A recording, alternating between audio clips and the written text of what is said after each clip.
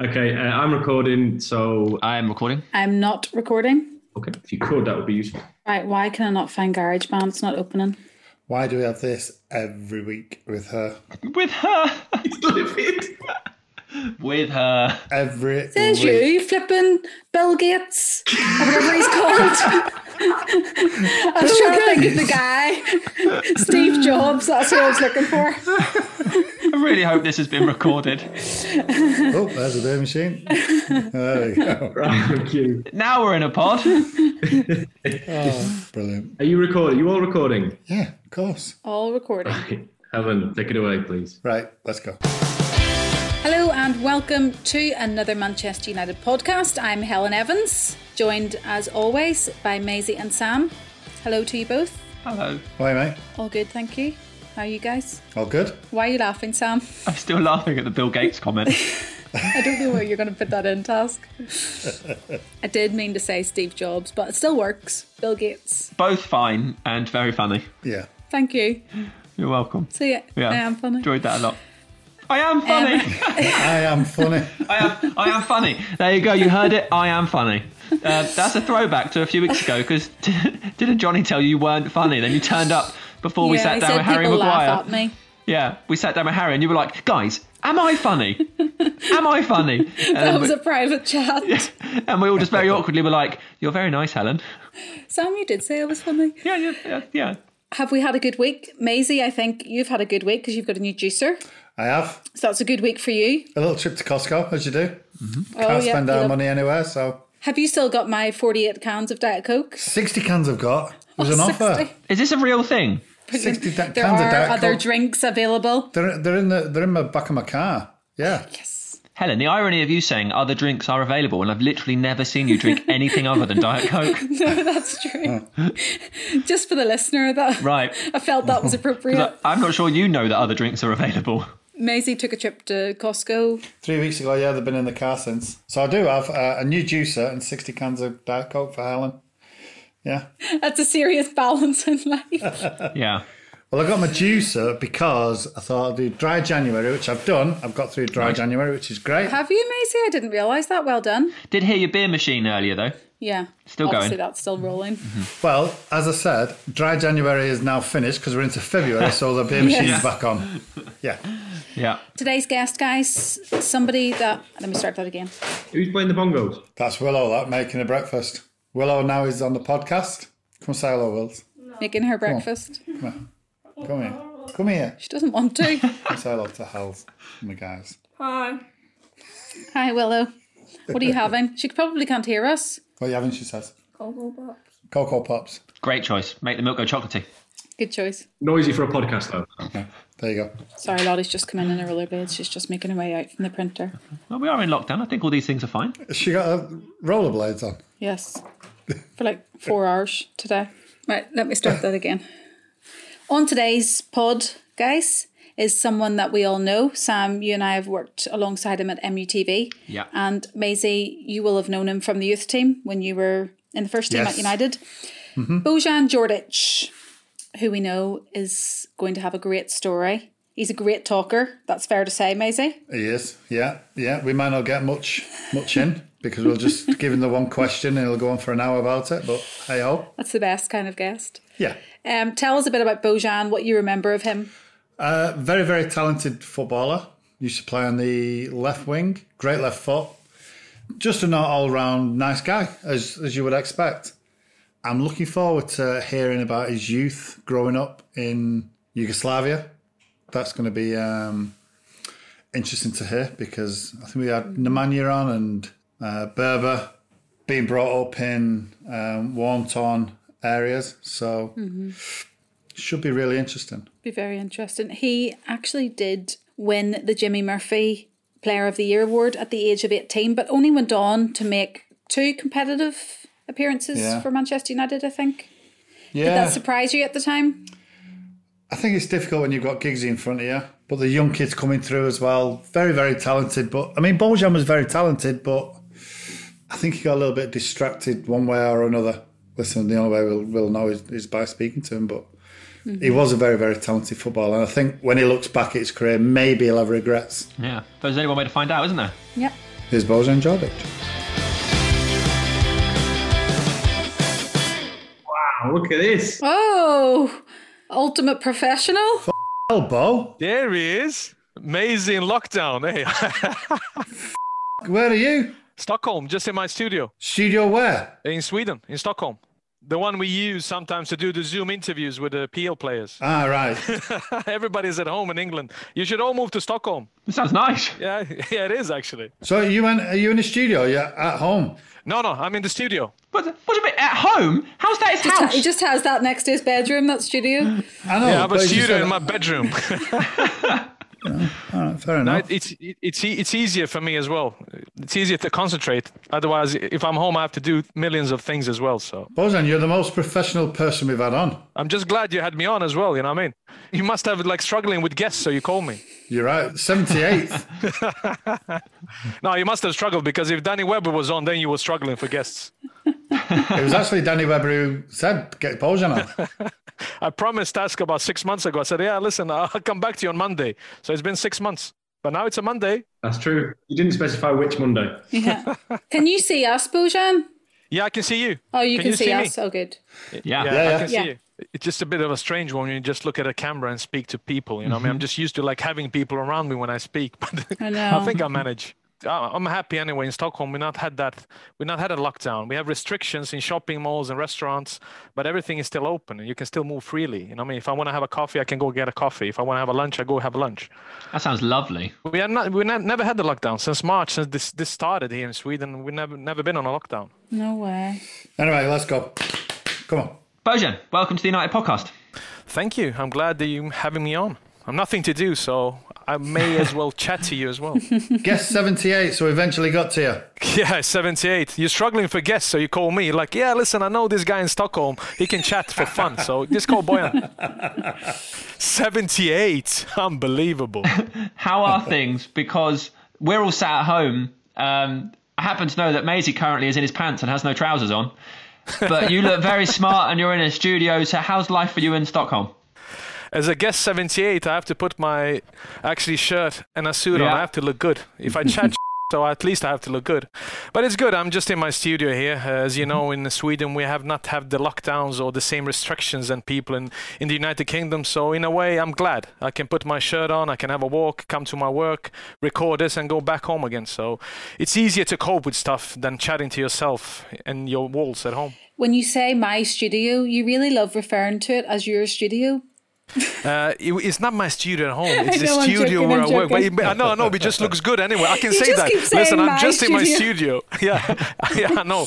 But I see it as a Premier League. I see it as my studio, because I see myself being the best pundit. So I said it's my studio. Well, tell us what you do on a day-to-day basis from your studio at the moment.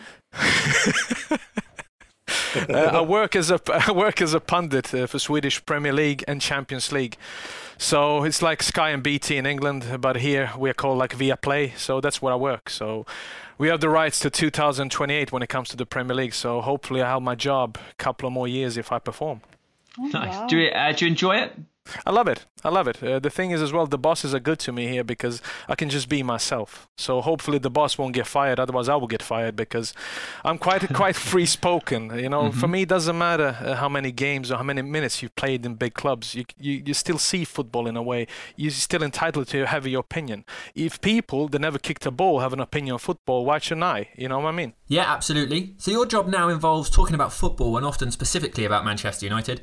We'll get on to your life and career in a moment, but what was, and I guess is, your relationship to United? I love the club. Doesn't matter if I was born in former Yugoslavia. Doesn't matter if I grew up in Sweden.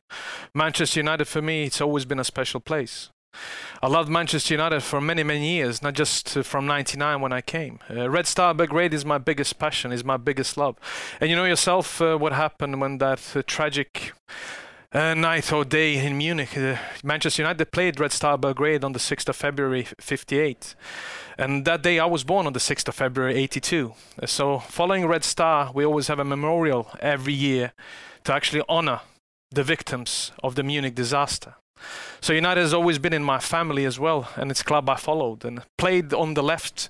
When I was younger, Giggsy came through and he was one of my big heroes. So I was a United supporter before the good old days, before the treble, Amazie's picture when I was climbing over the gaffer and all that. So I love United. Love that. Yeah, it's very well said. Very well said. Do you know where I'm going to start though, Bojan, if you don't mind? I remember having a conversation with you a couple of years ago about your name. So you're probably sick listening to this conversation, but just for anybody listening, you are actually called Bojan, but I'm sure when you came to United, people just said Bojan. Was it Maisie? Yeah, but or am I making that up? Helen, it's Bojan. It's always been Bojan. It's like this yeah, Bojan. He's a Manchester guy. He's from Manchester. And Bojan. All right, Boj. All right, Boj. It was like that. But when you came to Manchester, I think I remember you telling me that you just gave up with people trying to call you Bojan because everybody just said Bojan.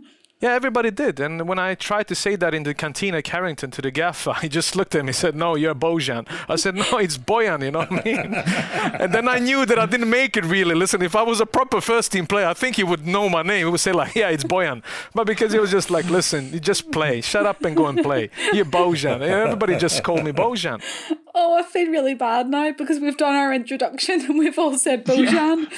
No, Bojan is good. Sorry. Listen, I'm getting used to it as well. Even now, when I come to like Old Trafford and Manchester, I get a shock when people call me Bojan. It's like when Danny Webber sometimes tries to. It doesn't sound right because all through my years, everybody just called me Bo or Bojan or Bojan, Boj. Who is this guy? Who's Boj? Who's Boj? It's a lot like Ollie. Because Ollie's name, we found out for sure talking to him, is Ula. Yeah, Ole Gunnar. Yeah, but everyone calls him Ollie. Yeah, but listen, you just go with it. That's the way we pronounce it, that's it, yeah. Maisie knows. I don't know that that's okay. I don't know if we can just decide this is what we're going to call you and it not be someone's name. I don't think that's all right. Bo is all right. No, but when you're in a dressing room, that's the way it is. I was just happy they knew some parts of my name, Maisie. I was just happy with that. It's like when Veron came, everyone called him Sebastian or Juan, but then he became Seba because that's his nickname. Seba was easier. Yeah. But now he's Bo, so it's either Bo or Bojan. So we'll go with Bo then. Listen, Bo, yeah. Listen, Bo, let's go back to your early days growing up in Yugoslavia. What was that like? Amazing. I never spoke about that, because I always thought that people won't be that interested in that. Well, this is why we've got you on here. Yeah, I know, because the thing is, everybody speaks about your career, about your failures. You were the one that was gonna make the grade. Nothing happened. They look at your career, but the thing is, they always forget there was a person behind that. Football has never defined me. My life defined me. Football for me was a hobby. Football for me was something I loved just to play. Not to train, not to run, but it was just like a free zone in my life. Because I was born on the 6th of February in Belgrade. But I grew up in Sarajevo with my grandparents. And in 1992, the war came to Bosnia. The war came to Sarajevo. And it was not a lockdown like people are complaining now about. People are complaining about restrictions or not be able to go out after 8 o'clock. We're talking about bombs. We're talking about grenades. We're talking about relatives dying. We're talking about my friends getting shot. Seeing that when you're 10, 11 years old. No child should experience that, And of course, when you get older, then you start realizing how tough that was. Because, for example, when you're 10 years old, you're holding your granddad's hand, and people are counting down on a street, on a crossing, 3, 2, 1, and then you run. You run so you won't get shot by the snipers down top of the buildings. So imagine that, being 10 years old and seeing shots, people falling, and you make the street. For me, then, I was with my superhero. It was my granddad. So I didn't think about it as much. It was just like a run. Me now, I'm 39 on the 6th of February in a few days. And I would say to you, I would be scared now running with my son or with my daughter over that street. But it was shit, Maisie. It was shit in a way because I lost so many people. Can I just stop you there? Yeah. Why would you run across a road with snipers around? You Or was need that to just come part back. of life? You needed to come back to your area. You needed to come and buy bread or milk because Bosnia was a split country. Bosnia, you have 3 types of religions. You have Serbs, they are Christian Orthodox. You have Croats, they're Catholics, and then you have Bosnian Muslims.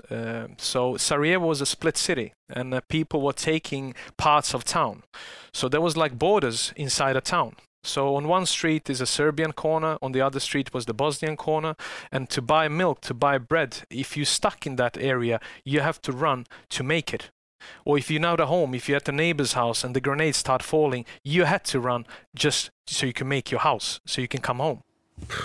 So it's crazy, you know. It's like crazy scenes, and people say to me, "But how can you be normal after all that? You know, when you're still at nighttime, sometimes you have nightmares about things you've seen.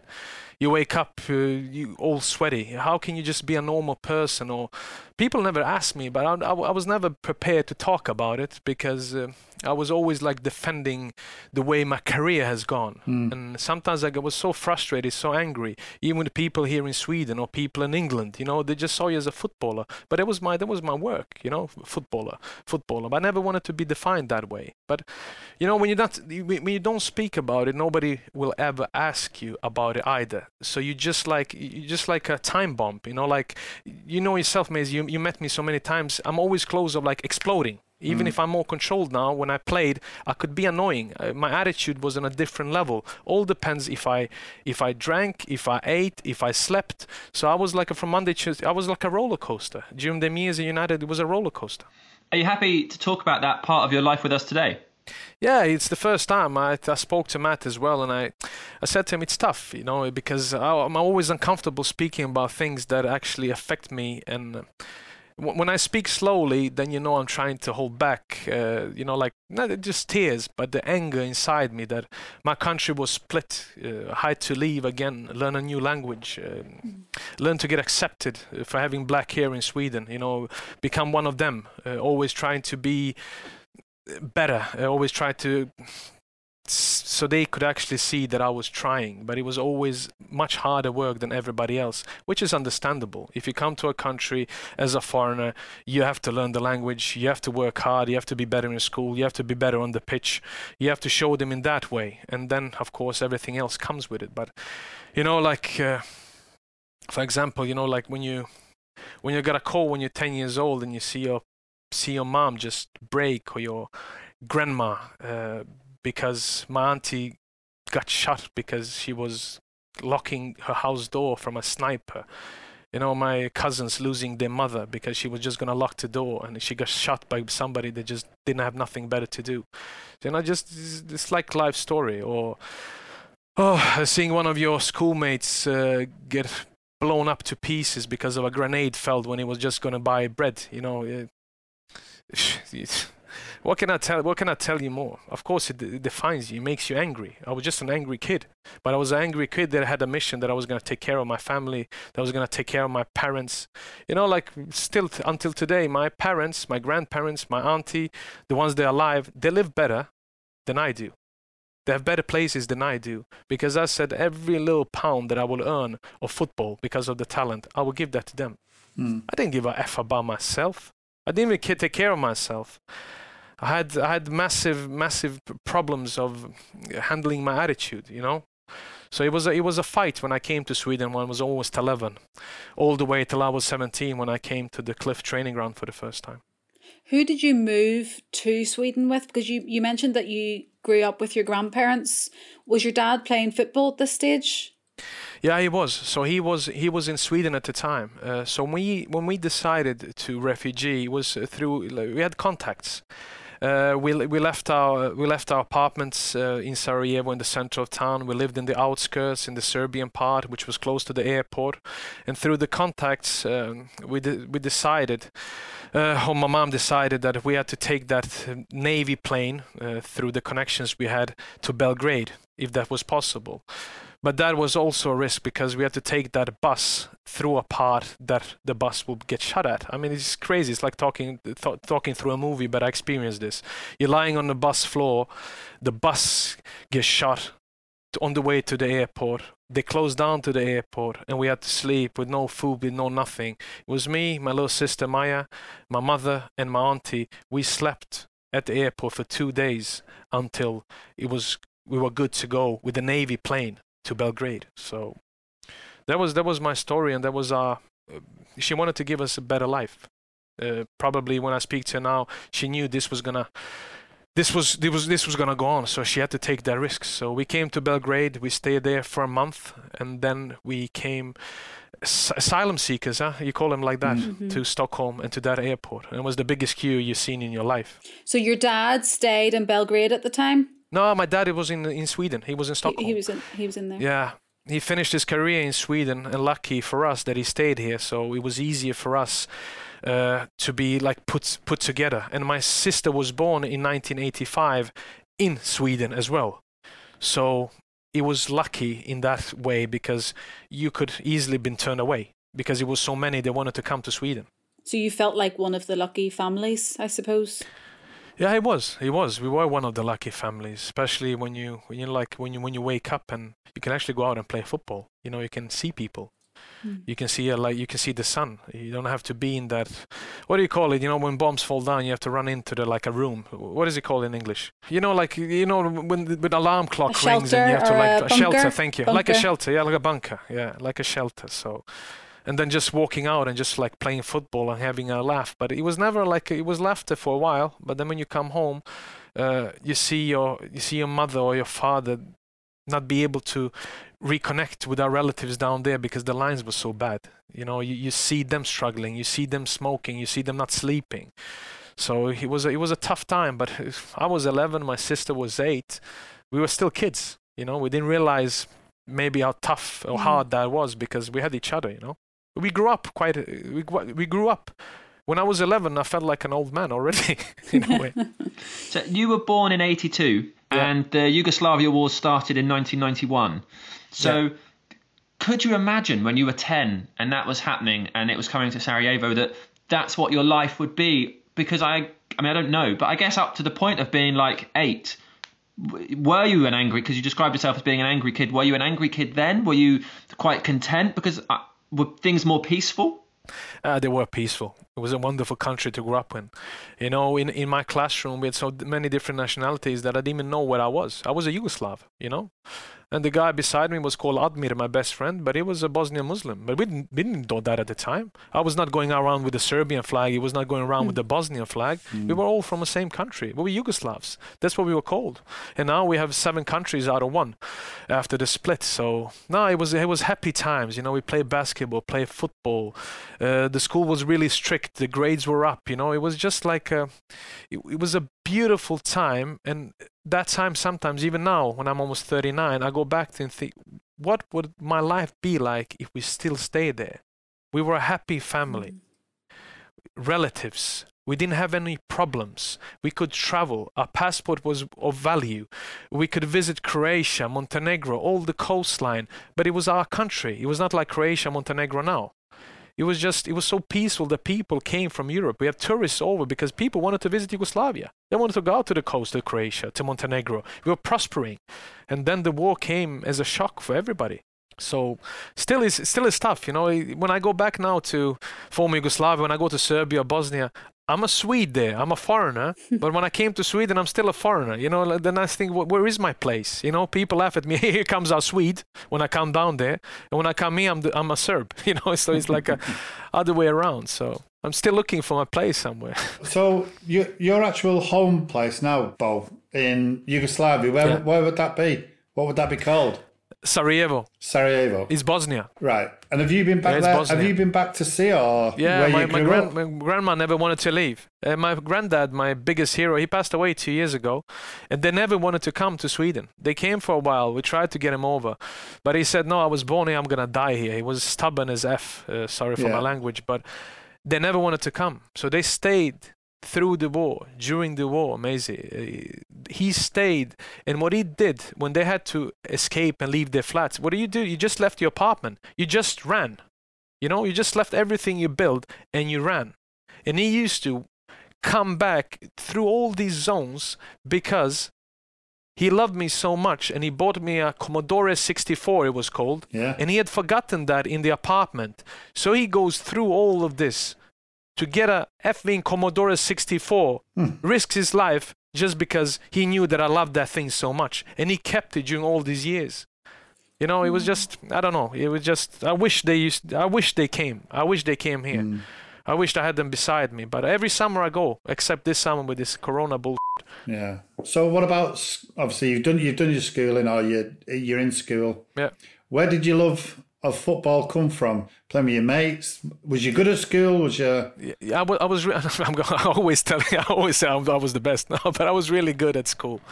School was everything, you know. From grade 1, you were like judged. It was grades from 1 to 5, and if you come home with a 3 or a 4, my granddad would whip me. You know what I mean? It was like, what is this? Listen, football comes into the second half. Football should be your hobby. School is important. So I was a good student, but the love for sport is always down there. Even if you go down there now, doesn't matter what country you visit.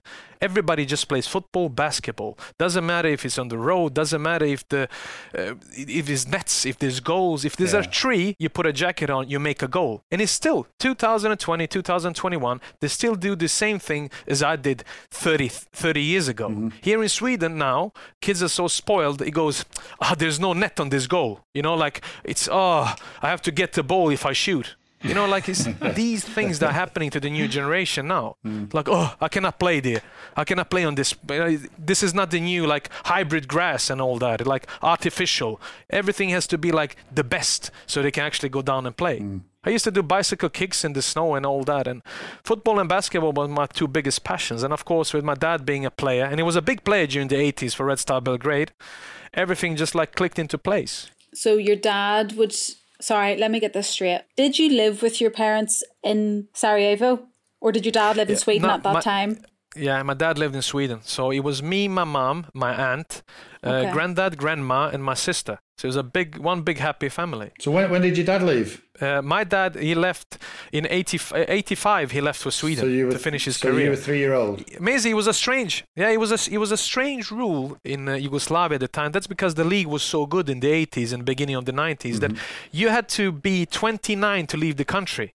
So you couldn't be a professional player anywhere else until you were 29, and it was the rule of the game. Wow. That's because Red Star won the European Cup 91. That's because in the 80s, teams like Red Star Belgrade or Partizan Belgrade or Dinamo Zagreb were that big. Because all the national team players, they played inside their own country. And that rule changed later, and now people are running when they're 14, 15 with all the agents, you know. Money talks these days, but... I'm not saying it was better before, but I don't know. I like them rules better than it's now. Was that tough then, Bo? Your dad leaving at 3-year-old? Yeah, it was the thing. It was, of course, it was tough. You only saw him when he came back in the summers or in the winter breaks. He was still my role model, you know. For me and my sister, he was our father. But I was happy that I grew up with my granddad or grandma, my mother, auntie. So I never missed him in that way. But now when I think back as well, that everybody else played with their dad's football, I went with my granddad in a way, you know. I don't blame him for that. I would never do, because that was his life, that was his career. We chose to stay in Bosnia and Sarajevo because the goal was that when he finishes his career, we're going to move. We're going to live in Sarajevo. Nobody even thought about the war. Of course, So like my mother said, listen, you go and you play. When you're finished, you'll be back here. You know where we are. But of course, when you saw kids, you know, playing with your dad, I wanted to, because everybody knew who my dad was. For me, it was like a big thing when he came into the summer and we had to walk down and people wanted to talk to him and ask him. And I was there like a proud little boy. Every picture I have, it was like the biggest smile on my face. You know, I was pure. I was not a destroyed kid at that time. I wonder, you've just said destroyed kid at that time. I mean, we've been talking for a while, and I guess just a quick summary of where we are is that you were born somewhere that you grew up and you felt very happy until about 8 or 9, but your dad wasn't around, who was your role model from around the age of 3. Then you're in an environment where you're seeing friends and family die, and you're trying to protect your own life in this environment. A few years later, by the age of 11, you're now an asylum seeker. At any point, because we know how important early experiences are for children and how it shapes them, did that ever catch up with you? Because that is an extraordinary start to life. That is something, I mean, we've spoken to all manner of people on this podcast that have had very different starts to life and very different experiences. But I think this is completely unique in terms of this quite a terrifying existence that at points you must have felt you had, even as a 10-year-old, not understanding, I guess, what the war was or why it had suddenly engulfed where you lived. It must have been really difficult at times. Yeah, it was, Sam. Sometimes I get pissed off when people speak about it. Yeah, I grew up in the suburbs. It was tough in all that council estates. Why do you use that story if you don't mean it? Just be genuine. Fighting for yourself, that's everything you have. Fighting for your family. So make sure you do something with your life. People grow up in council estates and suburbs. I know it's tough, especially even here in Sweden, even in England. But it's never a war. In a way, you always had your school to go to with no problems. You was always in your own country. So sometimes I don't like these days. People use these stories so people will clap them on their shoulder and say, listen, look at this. Look what he's done. Look what she's done. I think it's bullshit, because then real proper stories about people that actually experience trauma, they come like in second hand because somebody else, some influencer on Instagram has decided that this is the way forward, to get a comment, to get a like. And there's no truth in that. It's like 70-80% truth. Mine is 100% genuine story. I never spoke about people about this. I didn't even speak to my parents about that because I always let everything just eat me from the inside. And it's still eating from the inside, but I'm in a happier place. But to experience that, to see them things, you don't even see it in the movies. When I speak about it, it's like I'm speaking about somebody else. I feel like I'm speaking to a totally different person. If I saw myself 10-year-old Bojan here beside me, it's like two different people. So, did you always want to be a professional footballer, even at that age? Yeah, I did. I always, when I see some clips when I was young, my mom was in the 80s, she was recording with that big camera, and in Balkan, it was like, I don't know, it was just happy. Every single picture we took, it was like a rearranged picture. You laugh, you show this thing, you do like this. It was not like everything was just like said. It was like North Korea. But I always said like I was gonna be the best footballer this country has seen. I'm gonna play for Red Star Belgrade. I'm gonna win titles. I'm gonna be better than my father. All these things I said when I was 3, 4, 5. I was not even in the first grade by 6. So it was my big dream. But the only thing that I will say about my father when he came into my life later on is he never pressured me. He never pushed me. The only thing he said to me, listen, if you want to be a ballerina, be a ballerina. I'm gonna support you. I just want to see your happy face. I want to see you enjoy it. I want to see you go to a training session and actually wanted to train. You're not going to do this for me. And he never pressured me like some parents pressure their kids. So he just let me grow up in my own time. And that's something that is of value, because we see kids now as well, especially parents. It's got worse now. Their parents want their sons or daughters to succeed because they're going to live through them. And they put so much pressure on them, so they lose themselves. They start hating something they loved all their lives. And that's wrong. Some kids, the 10, 11, 12, they train 7, 8 times a week. I didn't even train 7 times a week. I was a first team player United sometimes when I trained. You know what I mean? But they train when they're 10, 11. So I don't know. Yeah, it's a lot. When did the time come then when you thought I could make it as a footballer? And when did the time?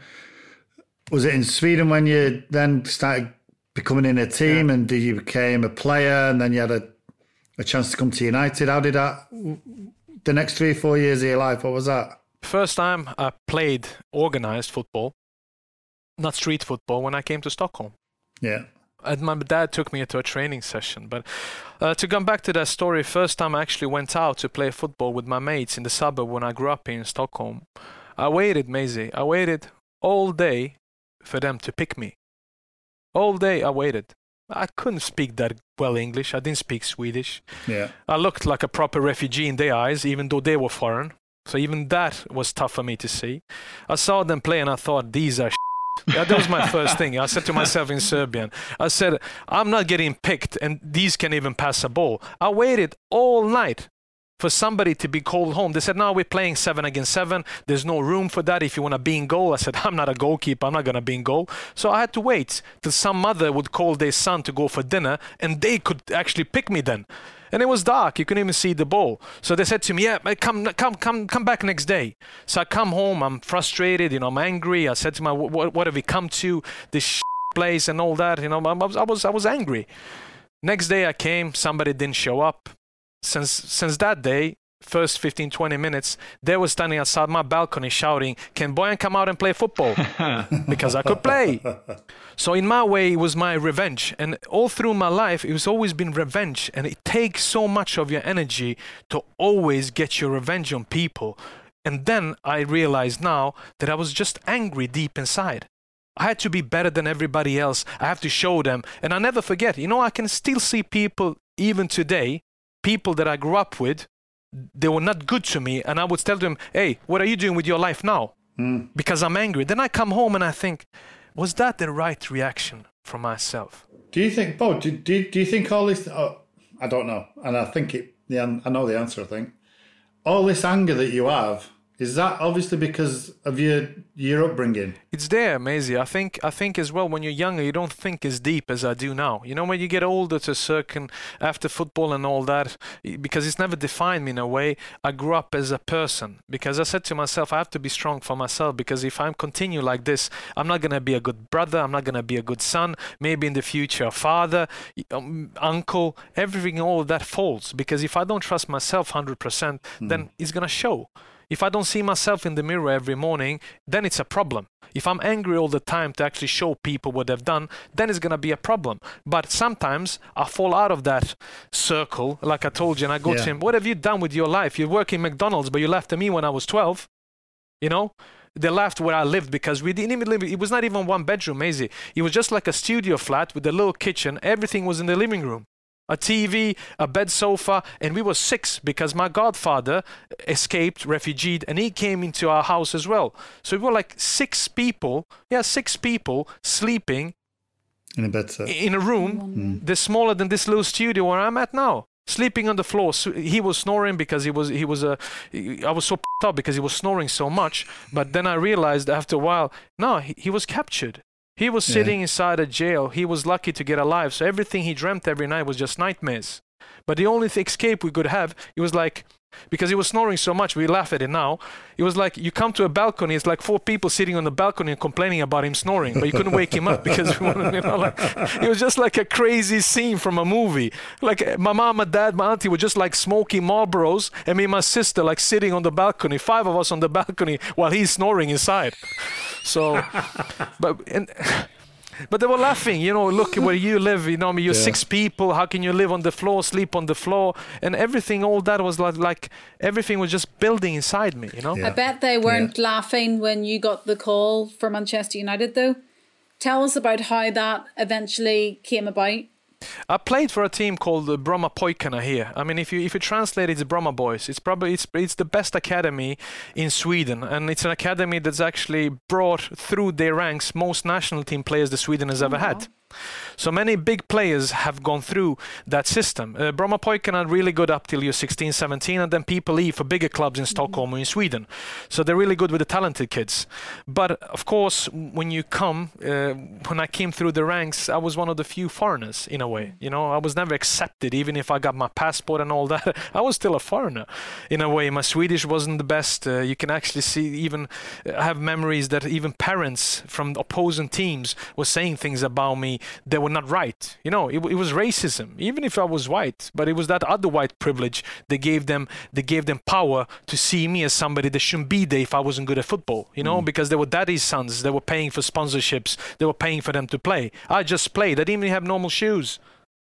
But my parents did everything. Sorry to go back to my mom worked day and night to bring food onto our table.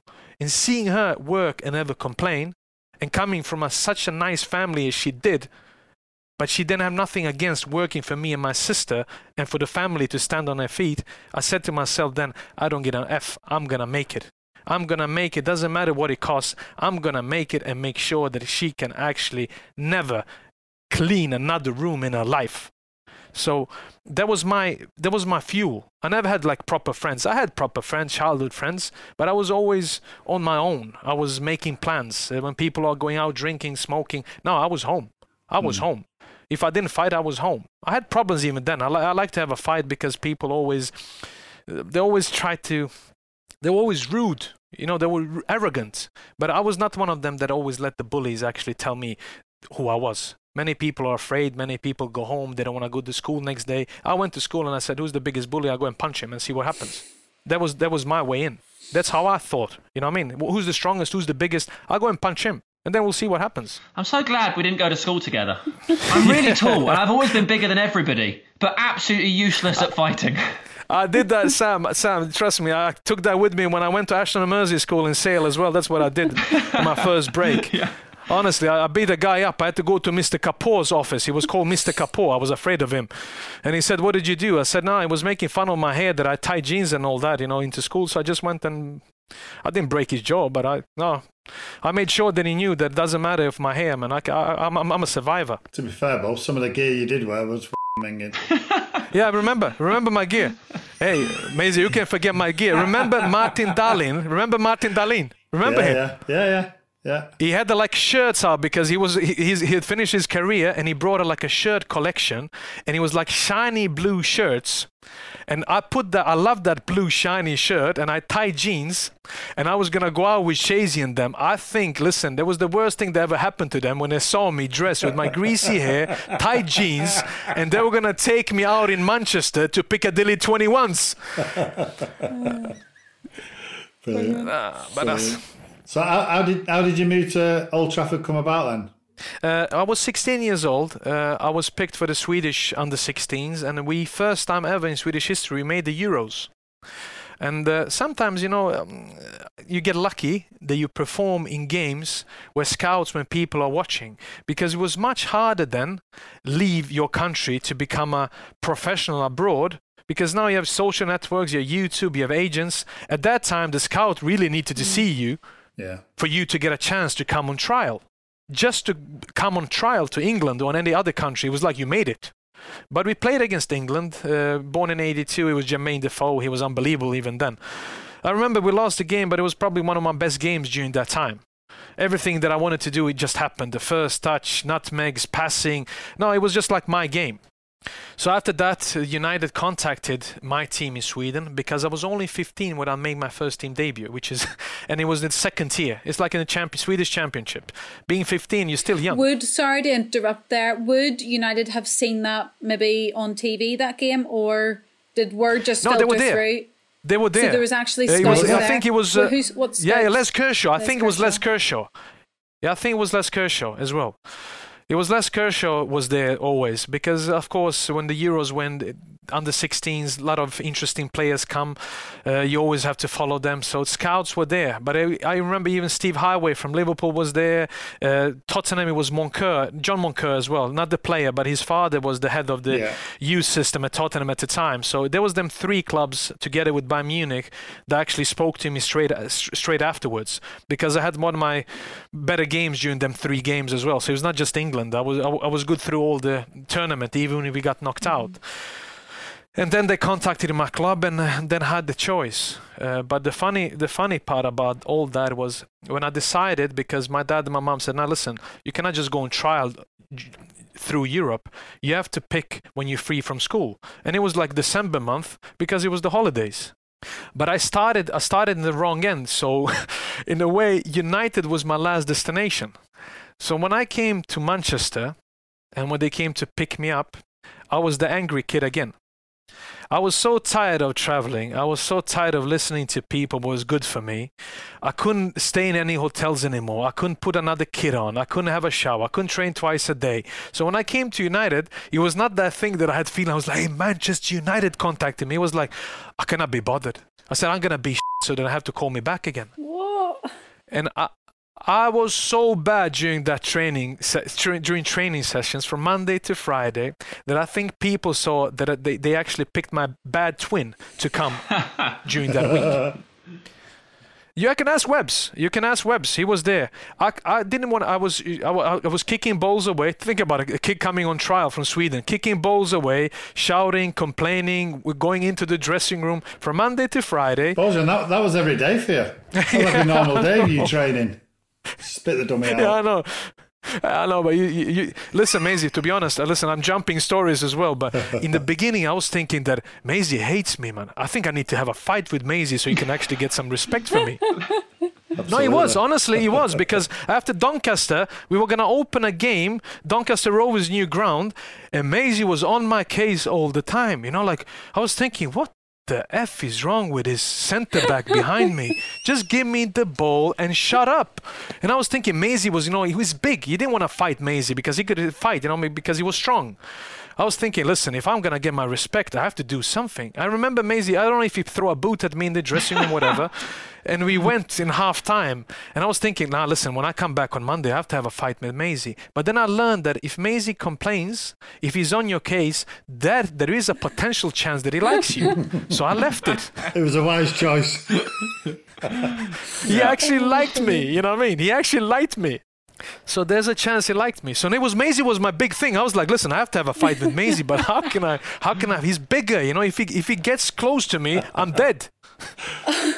Bojan, the only reason why I would do that, the only reason I would have seen the talent in you and to try and get it out of you, to try and get a reaction out of you. That's why I would have a go at you. And I did have a go at you. I realized they're too late, Maisie. Yeah. No, I did. Do you remember who was on that trial with you? You mentioned Danny Webber there. Do you remember who was on that trial week with you? You mean as a trialist, or you mean in my team at the time? No, as a trialist at United, the week that you said you were bad. It was.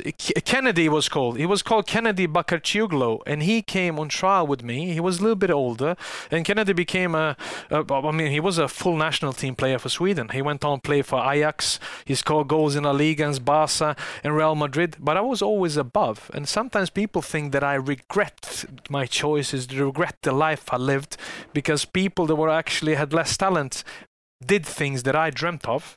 But he was on that trial. But from Monday to Friday, he was unbelievable in training. And I was just moaning, complaining, had fights with people in my team. But two people I thought, listen, these two are good. It was Danny Webber and Jimmy Davis.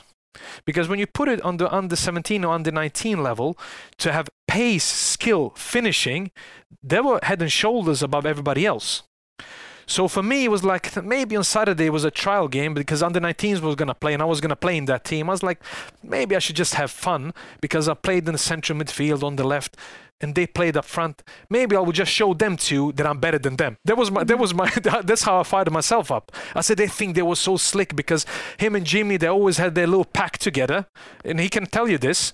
If we had Dave Williams and Neil Bailey was the coaches.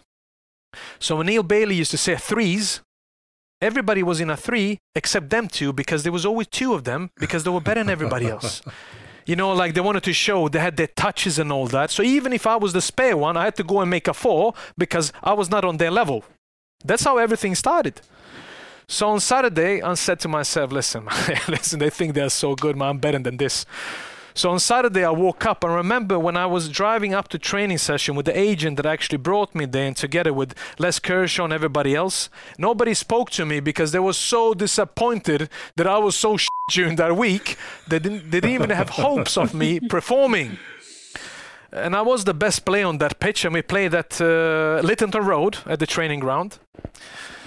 I just did whatever I wanted and straight after, they came to me, listen, we want to offer you a contract.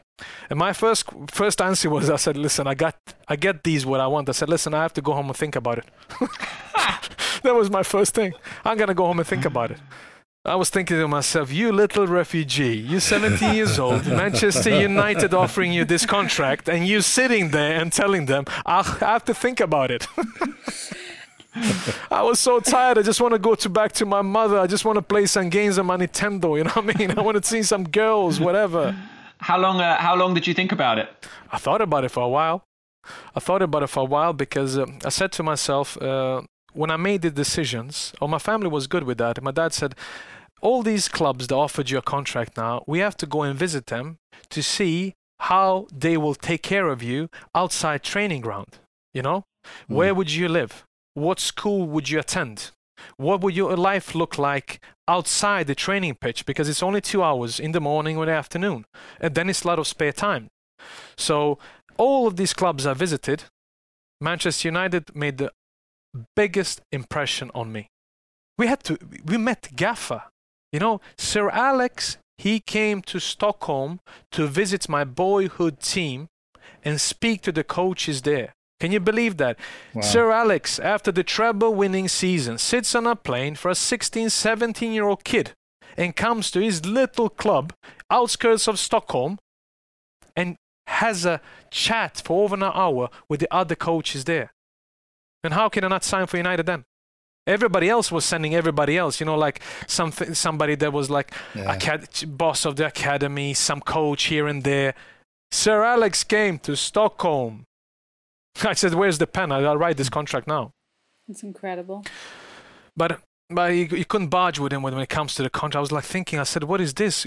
From year 1 to year 2 is like a 50 quid raise. It's like £50 raise. And he thought it was like a biggest deal ever. Like £50 is good. I said £50. Do you remember how much your first contract was? Yeah, listen, if I tell you now, then you understand why everybody else in that team wanted to break my legs when I was on under 19s, because everybody was on YT contracts like £90 a week and all that, and I had a professional contract. I had, for being a United player, being under Sir Alex, and everybody knows being an academy player under Sir Alex, you don't earn that much. I actually got a great signing on. He listened to me. He made sure that I could buy my first flat in a way, and also had money on the side. But it was tough as well speaking about it, because United paid £1 million for me. £1 million, and it was in all English papers.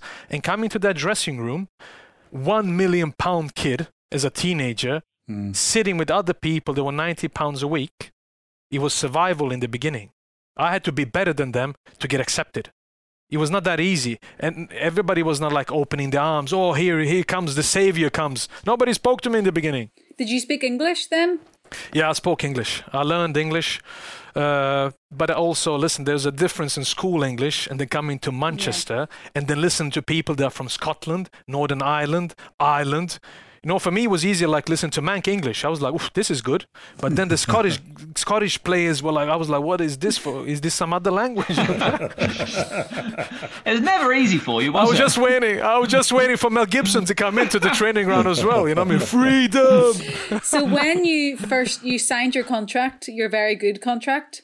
It was. Did you go into digs straight away? Yeah, I went to the digs, and my first digs was in Salford, because the first 6 months we were still at the Cliff training ground waiting to get moved to Carrington in the beginning of 2000. So 6 months, and my first digs, there was the digs that didn't show me in the beginning. The first they showed me the digs in Sale. I was like, yeah, I can do with Sale. It was nice. They put me in Salford, close to the Littlington Road. I was together with Luke Chadwick, with Phil Bardsley's granddad. Bardo's granddad, me and Chaddy. Brilliant. But the funny story, I think he's passed away now, his granddad, Phil's. He was the nicest man, and he was so proud of Phil. His pictures everywhere. And always he used to take me on Sundays to a pub. But the thing is as well, growing up in Salford, like I told you, listen, having tight jeans and all that, tight t-shirt, I was not that popular when I was having walks, because I just looked different than everybody else. They saw me as an easy target, but I wasn't. So one time he said to me, listen, meet me at the pub for Sunday lunch, like we always said, watch some football. It was only me, Chaddy. I think Chaddy was down in Cambridge. I think he's from Cambridge. So he went down to visit his family. So I went early. But I was fully dressed, I think I had it was crazy. I think dodgy gear. I had white pants, man, crazy. I had white pants. I looked like Miami Vice. I looked like Don Johnson. In Salford. But I wanted to go into that pub. This was the pub, I'm waiting there. When I came into the pub. Can you remember the pub's name? No. I cannot remember the pub's name, Maisie, but it was close to Lytton Road. It was the only one. We took a walk because he lived on the way to Lytton Road. So he was the only. It was quite a big pub, It was like a parking lot, and there it was like full of people on Sundays. But I walk in there, and I was like, it just went dead quiet. You know what I mean? It was like a Western movie. And I was looking around, they were like, yeah. I was like, what? You know what I mean? People are like going rock pots. Rock pots. It was proper scullies. I was like, hey, like they had their little haircut as well with Brill cream and all that. Everybody just looked the same. So I was like, okay. And then it came to me, and a fight came, you know what I mean? He came to me outside, whatever, and I mean, I don't know what they said. I remember just, listen, I said, I have to go first. So I go and just give this guy a right, but then I got a little beat up a little bit, you know what I mean? Because there were 3-4 of them. I ran. But on the way, I meet Phil Bardsley's granddad. He was a big man. Listen, people are scared of him. He was a fighter, I think, as well. So he looked at me. I had a little bit of bruising. Yeah, when I came with him, I'm not going to go into this full story, but when I came back with him, nobody touched me there. They paid my drinks. Every Sunday I came, everything was paid for me after that day. Wow. Brilliant. There was the first time, Helen, I felt that punch. You know, like when a punch numbs your face. It was the first time I felt a punch that numbed my face. So that's brilliant. Sometimes you get beat up. You can never. People always say like, "Oh, no, I've never been." Yeah, I've been in fights, but there was a time that that punch hurt. I had to run. A change of subject slightly. Do you remember somewhere around this point becoming a wonder kid on Football Manager? I did, because I used to play it. I never used to sleep, so I used to play myself. Because I guess that added its own weird level of pressure. No, it was just fun winning leagues with myself on Championship Manager. Yeah. Putting the arrow just one direction. I never worked back. I just put the arrow forward. Yeah. Maisie would know that. Bo, come back. Bo, left. Bo, right. No, I didn't give my F. I just want to play forward. Yeah, we know. But your involvement in that game has sort of become legend in itself. Yeah, it did. It was just, like the thing is, sometimes it still bugs me because people think that the game exaggerated stuff, that I was not that good at that time. But honestly, I will tell you, for my academy level, I was head and shoulders above everybody else. Even when we played people like West Ham with all the Carricks, Defoes, Leon Knights, because they had a really good academy system. Everton, Liverpool's, Melwood and all that. Cities, they were not even good at that time. We used to beat them 6-0 easy. It was not even a game. But at the time, I was head and shoulders above them. I mean, people say you shouldn't speak about yourself, but it was not exaggerated at that time. Because I had the talent, and I was aware of that. But I was still that trouble kid. Yeah. I told Matt when we spoke the other day, I said people don't understand that for me coming to a training ground, going onto the pitch, there was 19 minutes of my life that just stood still, and I had to be that kid as I was when I was 10. As soon as the training finished, all the troubles, all my life, all the traumas, they just came back to me to bug me. And first time, I cursed that drink even today. Piccadilly 21s. People in Manchester, they're a bit older, they know what kind of place that was.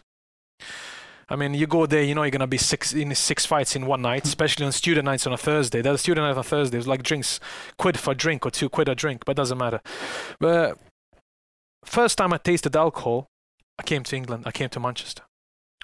And I remember, it was clearly, I walk into the bar and somebody told me they want to have a drink, because I didn't even just go out with my teammates. I went out with people that they were from Manchester. People that I met in Salford, people that I went in Sale later on or in town. I like to be around normal people, not just my teammates. But of course, they had a different life. Like student nights, they had school.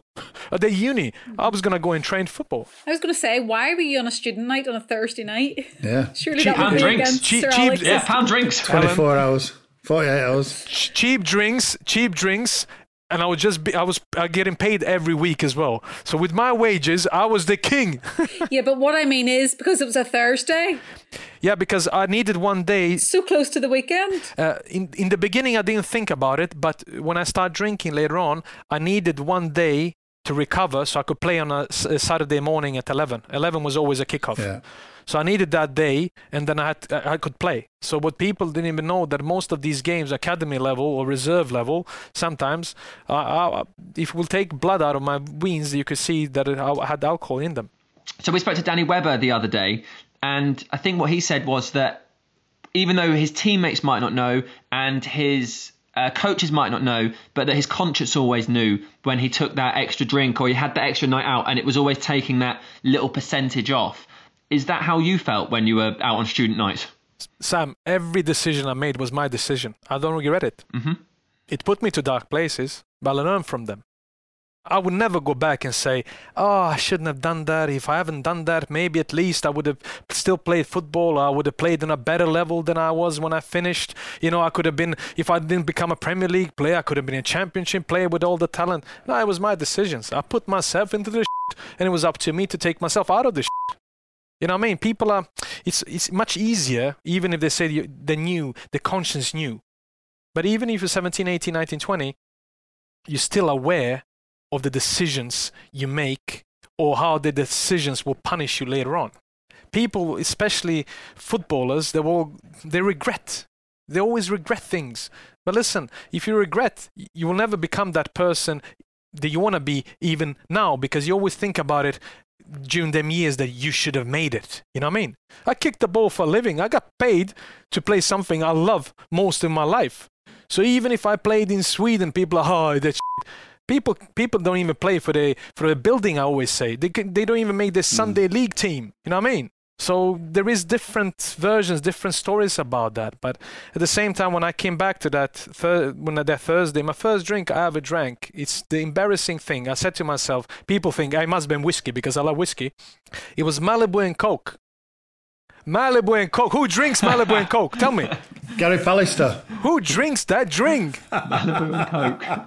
That was Pally's drink. But Helen, I walk into the I remember I had that drink, and a few minutes later I walk into the toilet, I look at myself in the mirror, I was like, I'm Superman. Honestly, I thought I had a big S on my chest. I was like, what is this? Hey, confidence was even higher. I was like, hey, I played 500 games for United. That was the confidence that drink gave me. You know what I mean? But of course, it was just only in the beginning. But then it just became on regular basis, because I was actually controlled up till came to 17, 18, I got that Jimmy Murphy Young Player of the Year award, and everything was going smoothly.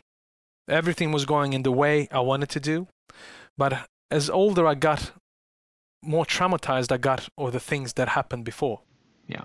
And I never trained properly. I mean, even my teammates can tell you that. I always had a decision. I always had fights with Mike Clegg in the gym because I never do the boxing. And one time he said to me, put your gloves on, we're going into the ring. That's how annoying I was. He wanted to fight me, Mike Clegg. So not Mike Clegg the player, but his father. His dad, yeah. You don't want to fight with his father. Yeah, his dad as well. So the thing is, I never did gym. I never did the running. I used to come behind the goalkeepers and all that. So all those things affected my body. And when you grow older, your muscles, they're not the same anymore. One injury, one minor injury, one more, third, fourth, and then comes major injuries. And when you're on that level, when you get injured so often, you lose that half a yard. And when you lose that half a yard, in your mind, you're still the player you were before the injuries, but you're not. And you get annoyed, you get frustrated, because you see things, but your body is not reacting the way you want it to do. Everything is late, because we're talking about Manchester United. We're talking about world-class players at the time. I don't think there's ever been a squad as good at that one. Sometimes I said at Old Trafford, I was like, Seba Veron is on the bench. You know what I mean? And what can I say then? What can we academy players say at that time? Maisie knows himself. Maisie was a professional. I remember when Maisie, everything he played, experienced. We played many games together at the end of Maisie's United career because he played a few games in the Resis then. But he did things properly. I didn't even look at Maisie and say, listen, look at this guy. He goes out and plays 90 minutes. He slaughters centre halves. He complains. He shouts at me. And I'm still pissed off because I'm in the reserves. Why didn't he pick me for the squad? How can he pick him but not me? You know what I mean? On a gig lane Thursday night, I didn't want to run because I was pissed off because I was not in the squad for Saturday. And there's Dwight York playing up front and Maisie at the back. Okay, Yorkie, but Maisie just did things properly. He could have said, F this, I'm injured. I'm going to go to the physio and just lie. Why should I play Thursday night with ease? You know what I mean? So them things maybe I should have taken in. Maybe I should have looked at the professionals right there and then, instead of being in my bubble, which I see now that bubble was totally wrong. My attitude was wrong. Maybe you're being harsh on yourself, because I happen to know that you did do some things you were told. Before a trip to America, you turned up with long hair, right? Gaffan, man, he killed me. Oh my God, man. That was the thing. I came back, I was on loan to Red Star Belgrade. And that season is one of the best seasons I've ever had in my life. That season alone, with the award I got there with Jimmy Murphy, I could live on them two things and not do anything anymore in my career. Because I had Vidic as the captain during the year in Red Star. We won the league, we won the cup, we won the double, and I came back from a loan spell. And that pre-season, I started training with the first team properly. I mean, it was every day. And things were really going smooth because I said to my, now you are turning 22. There's no more room for you just being an idiot as you have been. You cannot just live on your talent all the time. The only thing I wanted to do, put a nutmeg, hit a cross, hit a pass. I could live on one moment. Honestly, I could be shit sometimes in 85 minutes, but I could hit a cross and we can win a game and people forget that I was shit in 85 minutes. I had that. And at the same time, we come back pre-season, we're going to travel to America. Last training session before, Gaffer walks past me and he goes, listen, if you're going to come tomorrow to the airport, if you're going to travel with us, you have to shave your hair. And he just walked. But it was not like eye contact. He just said it like when he just passed by me. And then I was thinking, you know, Shazy was there. He was laughing, and I think Quinny and all them. Everybody was laughing in a bit because now it was a dilemma. Have I grown up? Does he mean this? Knowing myself, I was like, everybody's known this guy. He's never gonna cut his hair. But it was really long. I mean, he was even greasier than he was when I was 17. So, but I was a first team player. I came back. I won the double. I've done something now. I said, no chance. At that time, I stayed at John O'Shea's with his wife now, Yvonne. So I was going to sleep over there because we were going to travel together. He goes to me. I said, listen, no chance. I'm going to cut my hair. Of course, he's going to take him with me. I'm not going to give way. So I go to bed and I'm thinking, I'm happy with my decision. Half an hour later, I'm knocking on their door. I say, Shazy, Yvonne, get up. Let's go down to the kitchen. Down in the kitchen, I'm sitting on the chair, and they are shaving my hair off. Every part of my hair that fell down to the floor. Ask Yvonne or Shazy, my tears. I cried. It was tears down my cheeks. So we go to the airport. I go into that lounge. First step I took into the lounge where we're going to have a meal. Gaffer turns to Albert and said, you owe me. You owe me? I heard that. So they had a bet. The Albert said, no way you're going to get him to do. He's never listened to anybody. He's not going to listen to this now. And Gaffer said to him, I bet you he's going to cut his hair. So he owes me. So he had a bet with Albert that I was going to shave my hair off. So I shaved my hair off and I didn't speak to anybody for 3 days. Was it like properly a zero all over? Like G.I. Joe. No, listen, there is a picture. I have to send you. If you look at 2004. Now, honestly, I look like a used tennis ball. You know, like when you play tennis and the ball is just old. That was how I looked like. Honestly, I was ashamed of myself. I couldn't go. Have you ever brought it up to Albert or Sir Alex since that day? No, because I left in January 2005, but they were laughing and all that. But listen, first 3 days I didn't speak to anybody. I was so pissed off at the world and everything. It was just like I woke up. I could sleep longer because I didn't have I had to put wax in and all that. But it was just horrible. I was thinking I was the ugliest Serb in the world. You know what I mean? I don't want my mother to see this. Looks like I've been in jail and come back after 15 years. At least it showed that you had respect and a little bit of fear of Sir Alex. I did. Because I saw him as my granddad. You know, I think he was so strict, but he was fair. And I think he liked me because I was always honest. And I could say things that everybody else was afraid of saying, especially as academy players. We're not talking about first team players. We're talking about young players that actually go head to head and have an argument about something that I thought was wrong. Because I always said to myself, doesn't matter if somebody's played 500 games, does he have to then have the privilege of speaking to me like I'm shit just because I haven't played? For me, it was always like human beings. If you treat me good, I'll treat you good. But just be fair. You know what I mean? But usually footballers or that type of things is like, if I played more, I have more power. I can speak to you the way I want because I'm more important. And I never see football as that way because if you're going to win things, if you're going to have a squad, then even the player number 22 has to be part of that. You know what I mean? And United always had that during that years because Maisie will tell you as well, Carrington, everybody sat together at the tables, you know, everybody spoke. It was not like if you go past any first team players that you didn't speak to them and nobody said good morning. You had relations with people. Everybody felt welcome. Even people that was on the bench in the under-19s, they loved coming to Carrington to see the first team players, to see Scholesy ping the balls or, you know, hitting people in the heads and whatever. See Bex practicing his free kicks. I mean, I experienced that. To see that live, or Seba Veron when he came. Listen, when he came and he had that little thing around his knee, like a white tape. Yeah. Every academy player used to go with that. They didn't even have no problems with their knees, but they had that.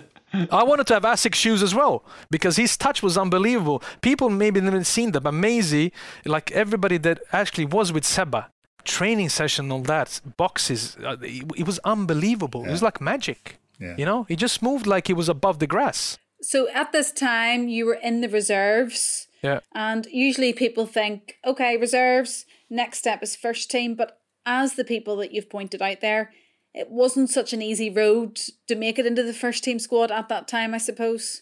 No, it wasn't. And the thing is as well that I knew my time was up when Chucky gave me the armband in the reserves. You know, when you get the armband in the reserves, you know you're going to stay there till you're 33 at Gig Lane, you know what I mean? And that was not my plan. Bo, you're the captain today. I was like, effing hell, captain. No, but the thing is as well that was the time, because 22, I actually had a really good preseason. I remember I had one of my better games. We played Bayern Munich in Chicago, and I played with Keeney. Me and Roy playing in the centre midfield, because I never wanted to be put as a left winger, because Maisie will tell you I never had the pace. I had the skill, but I had to beat a player 2-3 times to actually put that cross in. And that was the problem for me, because I was thinking, if I'm going to make it or even play a few minutes for this team, I cannot play on the left. Look at Giggsy's speed. Even Quinny was faster than me. Everybody was faster than me, you know what I mean? They didn't have to beat the player at the same time as I did. I wanted to play central. I wanted to see things. So he put me on the central midfield, but that's where I played in Red Star. So I was more mature. I was actually passing the ball better. I was not dribbling as much. I was not frustrating people as much. So when I played with him, we played against Ballack, just came to Bayern Munich, and I had one of the better games. But it was so hot, it was so humid, that I felt something in my calf end of the game. I was subbed, but I was afraid of telling them, because I really wanted to play against AC Milan a few days after. Because not many people came to America, because it was the Euros in 2004. Some people were coming to the last game, so I knew that I was going to play first 2 games. But I was afraid of telling the physio. I was struggling, and we had training sessions in the morning, in the afternoon. And in the afternoon, we had some running session, and my calf just went. So I missed all the preseason, and I was injured. Coming back, frustration, pissed off with myself. Then I really started to visit the casinos. I was out all the time. I mean, you know, when you come into the Ritz on a Wednesday and everybody that works there knows your name, every single guard or bouncer in town knows who you are.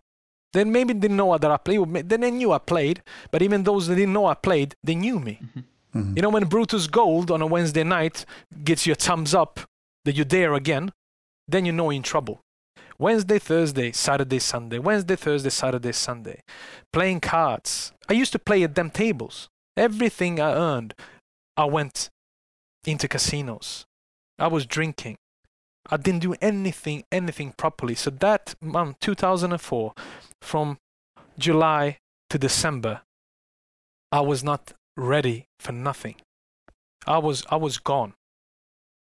So December comes, and Gaffer pulls me in, and we had a proper open conversation. I mean, he was tough. He was red. When he gets red. Everybody knows about his spies. So did he know that that's what you'd been doing with your spare time?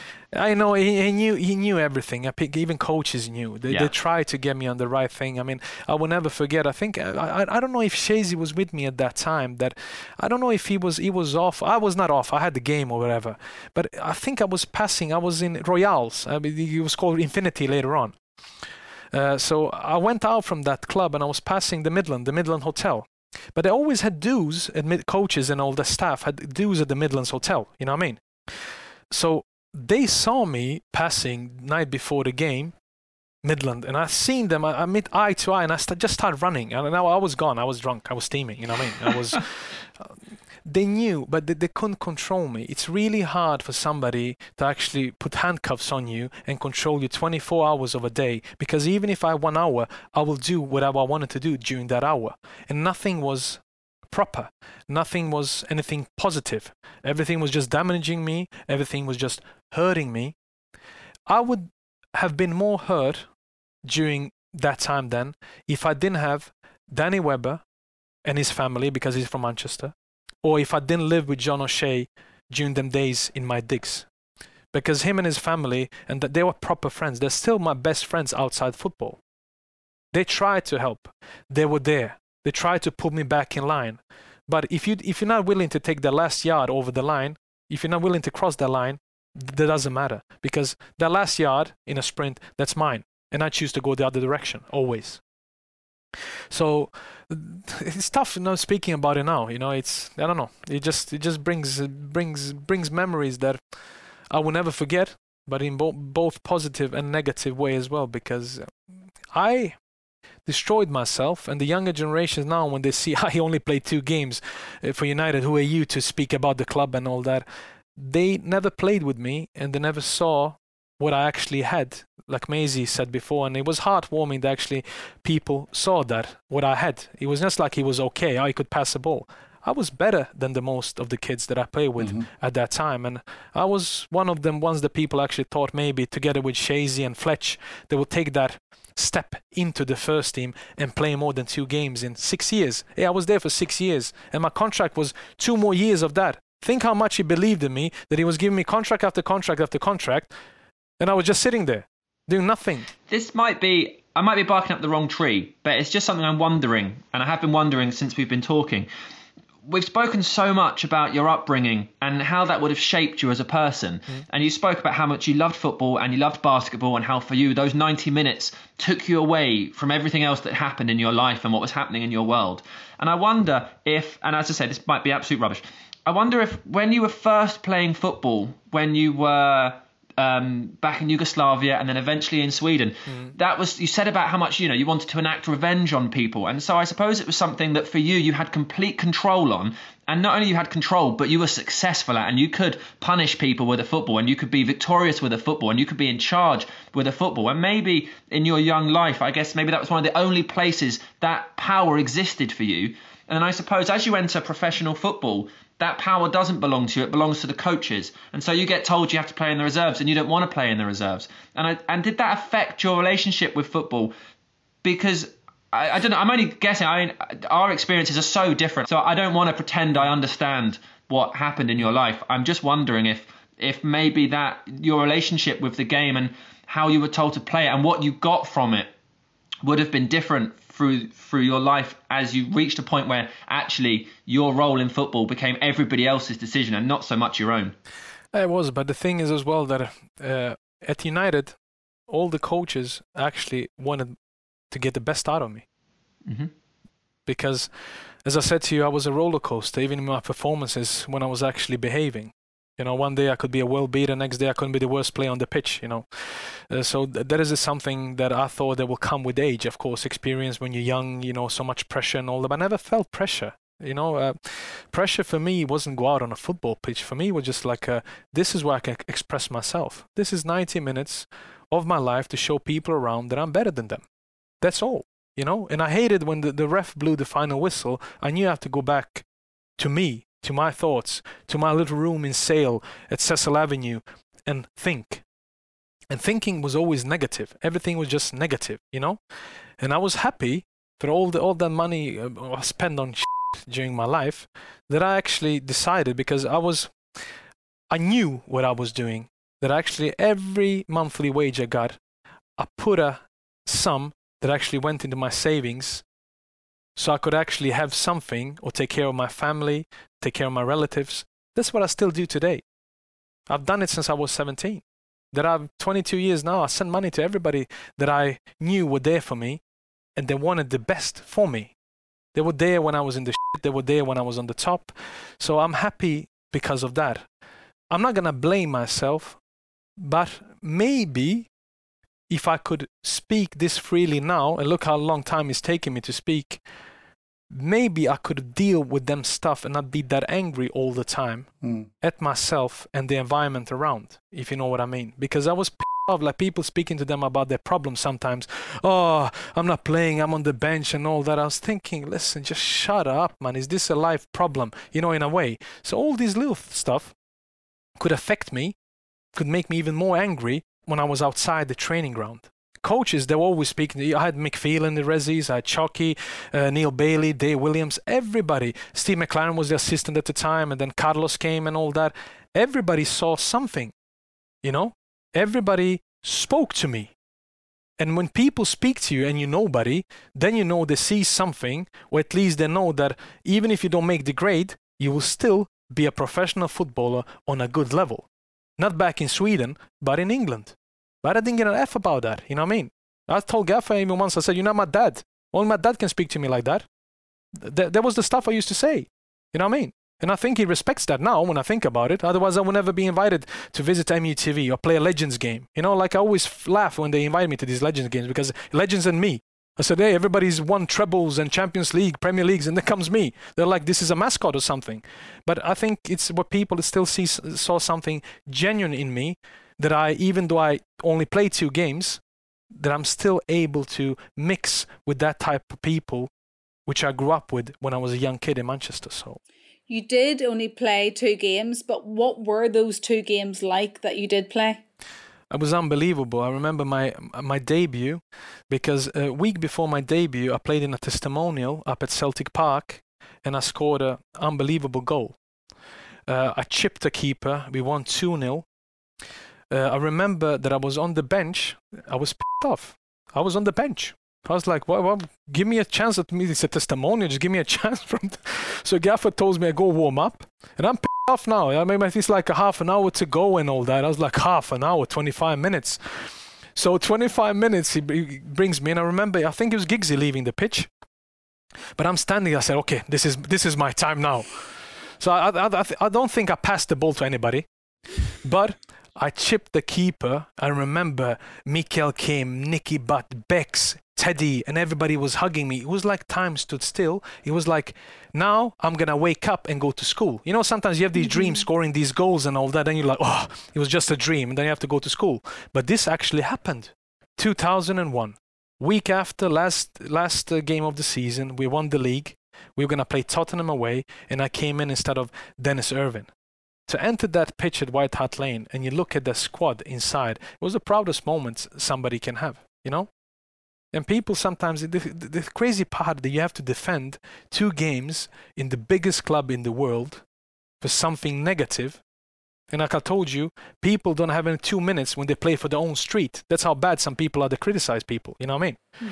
So it's always been tough. But it's been tough because during that era, it was no YouTube, it was no social networks. People can only remember me through stories.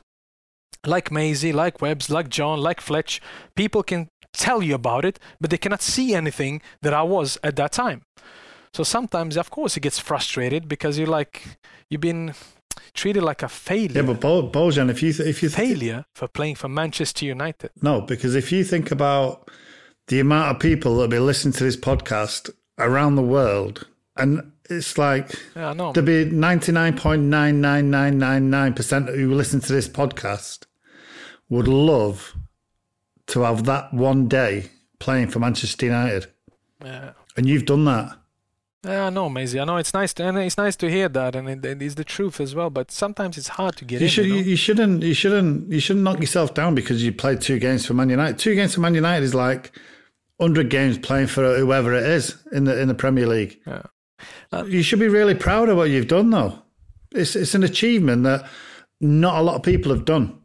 Not a lot of people have done it. It feels like I'm protecting. The thing is, I came through the youth ranks. You know, it's even hard at that time to make it through the youth ranks because I didn't come here as a 27-year-old that's going to improve the first team. I came as academy player. I was 17, 18 when I was training with all you. 17, 18. Yeah. Now, people getting hyped up in under 23s, and I'm thinking, listen, with my suit, I'm still better than these. You know, sometimes that's the thing is sometimes when I sit with my negative thoughts, you know what I mean, and looking at the social networks, oh, you this and that, he's the next one. The step from the reserves to the first team is bigger than people think. Incredible. If you're great in under 23s, automatically you're not gonna go into United's first team. You have to be special. You have to be a Marcus Rashford. You have to be a Mason Greenwood. And those people, they don't grow on trees. No. They should be happy if they go to a championship side and become regular. That's a shock. When you go from United thinking that you're all that in under 23s, and then every single one, majority of the people I see now, always like loan is being recalled. So they come back now because they don't play regularly. And that's what they need to concentrate on and ask themselves, listen, if I'm this good, why can I not play in Championship? Why am I not playing in League One or even League Two, some of them? You know what I mean? But they think it's like, it's coach's fault, a different type of football. For me, if you're a good footballer, you can actually go into, like I did in Plymouth, under Tony Pulis, and hit diagonals, but still a good player. You still can be useful. You don't have to play a Barcelona tiki-taka or United from 99 football to be part of something. This is the United way, and I'm not used to it. No, if you're a good footballer, you adapt. You see things, and you use your talent to actually become a regular, especially when you're 19, 20. I don't think you should put yourself down, Bo. I really don't. You shouldn't. You also mentioned loan moves there, and you did make quite a few loan moves in your time, but overall, you seem to have made lasting friendships here with some of your academy graduates. You seem to make a good impression on Manchester as a city. And what was your relationship like with the fans as well? No, with the support, it's always been a genuine relationship because everything I said is because I love the club. I love the passion. I always said to him, doesn't matter what you think about the coaching staff or the manager. If it was David Moyes, Van Gaal, Mourinho, Ole now. Listen, I want my team to win. I don't understand there is actually supporters because they don't like a certain manager. They want their team or club to lose so they will be in the right. You know what I mean? It's like two different camps. I'm thinking, listen, Manchester United is bigger than all of us. United was here before we were born. United's going to be here when we die. So how can your love for a certain manager be more important than club going forward, club winning games, no matter what you think is right or wrong? And that pisses me off, you know, because we lost the way last 8 years since the last time we won the league in 2013. But you still have to see on the bright side, positive side. Like we say, Man United will never die. We'll never, because we will always raise ourselves. We will always attract people, but also, of course, we need to win trophies. We should never be content. We should never be happy just finishing fourth. Then we'll become an Arsenal like they were. You always have to set high standards, high goals. And I'm actually liking what I'm seeing with Nicky Butt, what he's doing with the young players at the team, because that's what we lost. First years after Sir Alex, we lost our academy. Looking at some results after that, under 19s and all that, I was ashamed. Under 23s get relegated. Under 19s, they're last in the bottom. And how can you build a team then?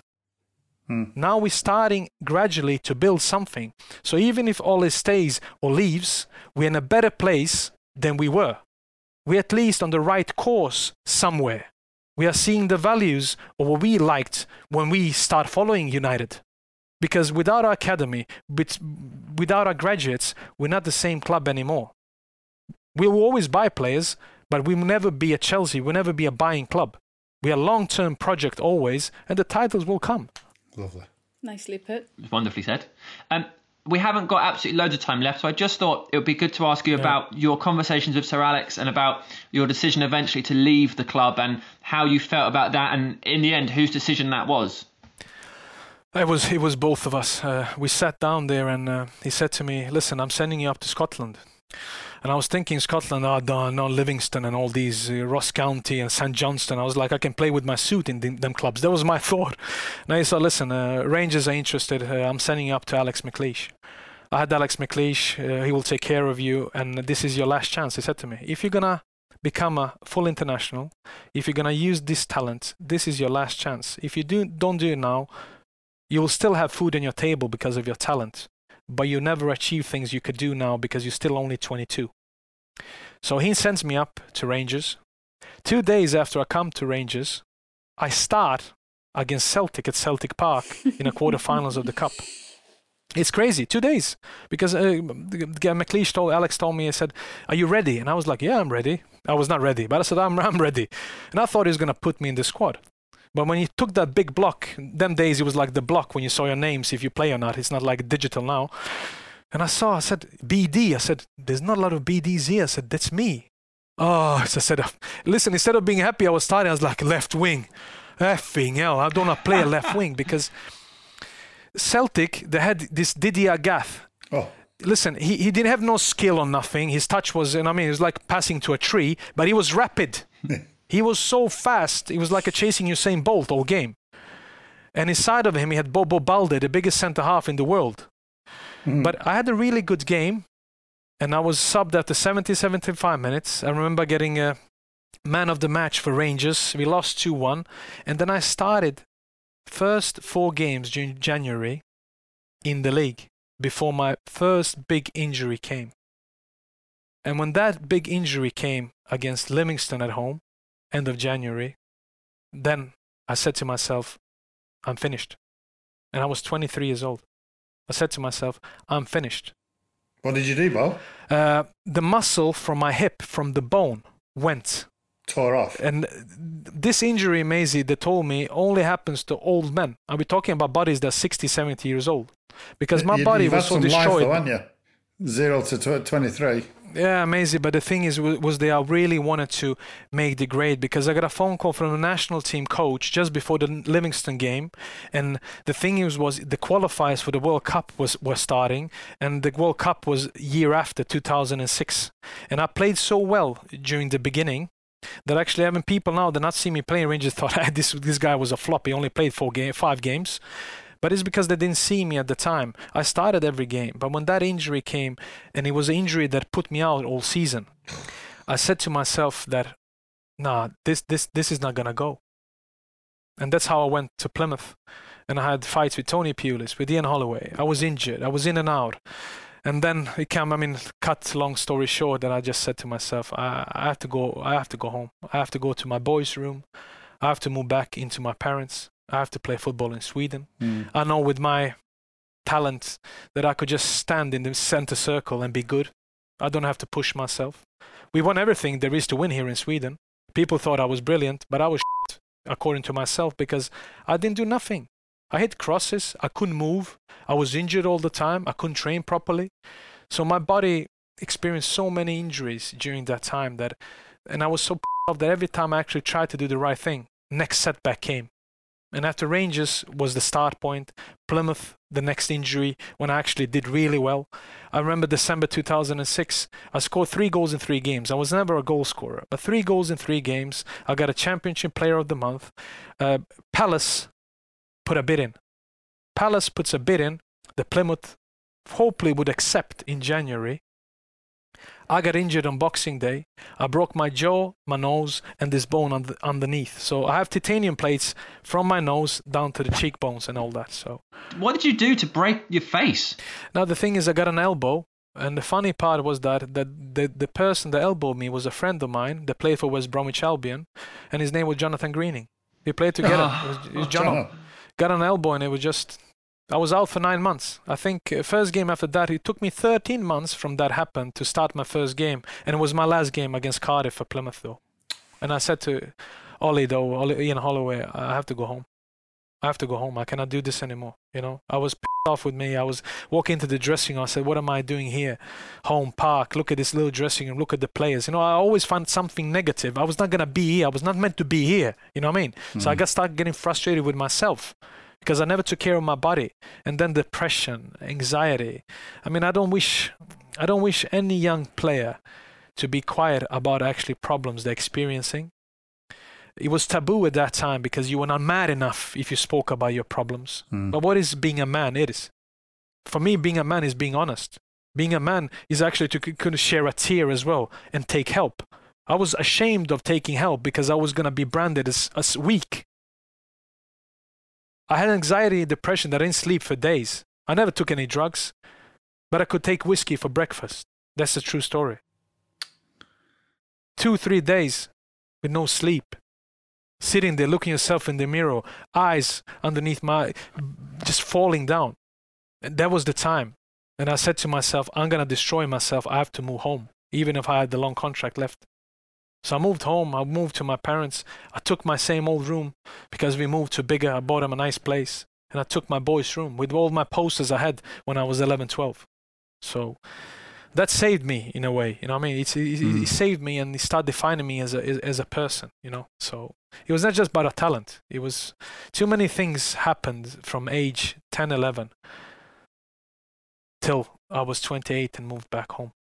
And it still does, you know. I'm still affected by it, but I'm strong. I can handle it. But it's just tough speaking about it like this for the first time in an open forum in a way. You know what I mean? So it's nice that you've spoke about it though, Bob. You have to realise that. And nice that you said at the start, really, of the podcast that you don't have any regrets, and you still stand by that, because everything that you do along the way makes you the person you are today. Yeah, it is, Helen, because I'm still standing here. I can put my suit on. I can put my tie on. I can be a pundit. I can speak about football. I can help younger people here in Sweden. I can show them that being yourself in all times, that is the only thing that matters, that people shouldn't judge your relationship, shouldn't affect you in a way. You should be strong, you know, like to handle all that is not easy, especially for girls, boys growing up, having dreams, having plans, and with these old social networks and the lies they're spreading and the lives they're living and how good it is. I mean, it's just a fake thing. You have to build yourself. And if you start early, then you can become a strong person. And I'm trying to be myself. I've always been myself. I know I can talk a little bit too much. I know, but everybody that's met me can actually, they don't see anything that's fake. And that's what warms me. That warms me. It's my opinions. It's my words. Some people can get offended by it, but that's my life story. You know, there's plenty more. I mean, this chapter, we can go on for 3 days. So many things that happen. But at the same time, you know, like when depression, anxiety hits you and you're there all alone, doesn't matter what you earn, doesn't matter if you're a footballer, doesn't matter if people think you have an easy life. Because I always said, like some of my friends, yeah, you have it easy. You go to, listen, well paid and all that, well known. But where were you when I was 11, 12, 15, 16, 19, 20? Did you call me or ask me how I was? No, but you wanted to party with me. You know what I mean? You wanted to go on vacations with me to Vegas, to Marbella and all that. Were you proper friends then? No, proper friend is there because he sees you as a human being, not somebody they can actually use just to see the good life. You don't call me when it's my birthday, but you want 2 tickets to Old Trafford. F off. You know what I mean? Yeah. So that's the kind of people I've actually taken away. But as I said to you, I mean, having Danny Webber, John O'Shea so close to me during them years, he helped me but not becoming even worse in a way, even if he was bad. But they helped me not become worse, you know what I mean? So I'm happy we have them relations because Maisie knows not many friends you have in football, not many friends you keep in touch with when you leave that dressing room. So, it's true. So true, mate. So true. So, yeah. Listen, Bo, it's been an absolute pleasure, mate. It has. And I'm glad if this has actually helped you get it out into the open. No, you know, it's something that you've got off your chest, because it seems to me that you've needed to say things like this, and people will realise, and it's good. It is, and I'm so glad that you're doing well for yourself, Paul. I appreciate that, Maisie. I mean, you know, I never liked, you know, I mean, can you get us 2 tickets for next week? I've always had problems to taking compliments. You know, I never liked. I like hearing praise, but I always have difficulties actually to taking that in. You know, the only thing I want to share is my story, my thoughts, and hopefully people can see a different side. Yeah, but people can see maybe a different side. You know, instead of you judging as a player why you failed, why you never succeeded. Bojan, you didn't fail. There's so much more. Don't look at yourself as a failure because you didn't fail. No, I know. It's, I mean, coming and working with you and coming to Old Trafford and saying hi to people and being appreciated like I was on our tours with MUTV. I think I saw to Matt as well that people saw a different side of a footballer. They saw a human being. So yeah, I cannot do anymore. You know, it's difficult, but I appreciate your words, Maisie, because we never spoken this way before. No. We always laughed. We had jokes. Of course, yeah. It's nice. It's nice. I always knew you had the heart somewhere. I'm glad we've got to the end of this chat and you don't want to punch him. Yeah, usually the guests have the opposite opinion. Next time we meet, we'll have a rumble. Oh, it is Make up for like lost that. time. Yeah. Just one more question before you go. Danny Yeah. Webber obviously recommended you to us. Yeah. Which former teammate would you recommend for our podcast? I will say John O'Shea, if Shazy's not been on yet. Hasn't No, been. he hasn't. But I did ask him and he agreed, but he's a busy man. Yeah, Shazy or Fletch. Fletch Yeah, has we'll been have on, yeah. Fletch. No, Fletch has been on. Yeah, but Shazy is, because Shazy is a wonderful life story as well. And he played his cards right. He had a wonderful family. He's been through a lot. He's been through the youth ranks. He came from Waterford, and he's really lived the dream. So he has more to him than just John O'Shea, the footballer, the versatile one. He's played in every single position, but it's his heart off the pitch that I would like to hear. His thoughts, the way he saw things, and what you need as a young kid to be in right lane to actually succeed. And apart from giving you a haircut, are there any other stories that we should specifically ask him about? You should ask him when Bojan came back from Red Star Belgrade and he called you and he said there's a lot of interest for him and people putting bids in, and it was close end of August 2004, and he asked you to stay for 2 nights before he actually moved and accepted this bid. Ask him how many days did Bojan really stay at your place and lived with you and Yvonne. Okay. We'll do that. Brilliant. I stayed for 6 months. 6 months? I stayed for 6 months. I was cutting his lawn. I cut his grass. I asked him about that. I stayed for 6 months. That's I said 2 nights, amazing. please. I said I don't want to rent anything. I stayed for 6 months. I lived with Shazy and Yvonne. Bet you love that. Brilliant. Brilliant. Thank you so much. Cheers, Bob. Thank you, Bojan. Oh, thank you for having me on. Yeah, thank you for having Been me a on. pleasure. I appreciate that. Thank you. Take care, Paul. Love you. Bye-bye. Guys, what a great story that was. That was incredible. That could have went on for about 5 hours, which I did think that could have possibly happened. Yeah, I feel like we could have spoken about his childhood forever. Yeah, we didn't even talk about any of the other clubs really that he No. played for. I think probably that's, and I don't know, but I think the amount of time that we had, I think we spoke about the bits that he probably most would have liked to have spoken about, and that maybe for people listening would have found most interesting. I mean, I don't know, because you're right, we didn't really ask what happened, but I think his start to life was so extraordinary. And also, it's quite hard to talk about that, isn't it? Yeah, of course. And he even said that himself, didn't he? Yeah. That it doesn't very often open up about those kind of things. Scary, isn't it? And we don't realise how much that affects people. Yeah. We have no idea. Yeah, you don't even think about it, do you? You never even think of, and he said, like with footballers, you don't even think about it. You just think, right, he's been signed from there. Is he good? You don't give any consideration to what's happening in his life. No. And it always goes back to the words Mickey Thomas said. People don't realise what goes on So in true. footballers' lives. Yeah, and that's it. Maybe this podcast, over the course of the series will give people Yeah. a bit more empathy towards think so. footballers. I'm not sure whether Yeah. people have empathy towards footballers, but as people rather than the players. Yeah, I think you're right. Well, I think from the messages we get from people, I think that's what people maybe get from this podcast, because we don't focus too much on the football. Like, we talk about bits and their journey, but I feel like we're trying to get to the person rather than the career. Maisie, he talked a lot about, he wasn't blowing his own trumpet, but saying how good he was compared to the other players at the time. Mm-hmm. Is that the talent that you had seen in him? Did you see the little glimpses of self-destruction, maybe? Would you call it? Bojan always used to seem angry for some reason. He never used to put anything towards it. But now listening to his story there, you can actually understand. To go through what he's gone through is incredible at such an early age. And if you're not scarred for life because of that, I don't know whether you're a strange person or you've got some superpower, because that would actually scar you for life. Crossing the road and having people shoot at you, and then how on earth can your mind take that in as a kid and not be affected by it? Do you remember the talent that he had at that time? Oh, he was a wonderful footballer, so skillful. But as Bo said through the thing, I would have a go at him, because you knew he was capable of getting to those levels that he needed to get to. The talent he had, he could have done so much more. But having listened to him, you now can understand the demons in his head, because I'm sure anybody would have them.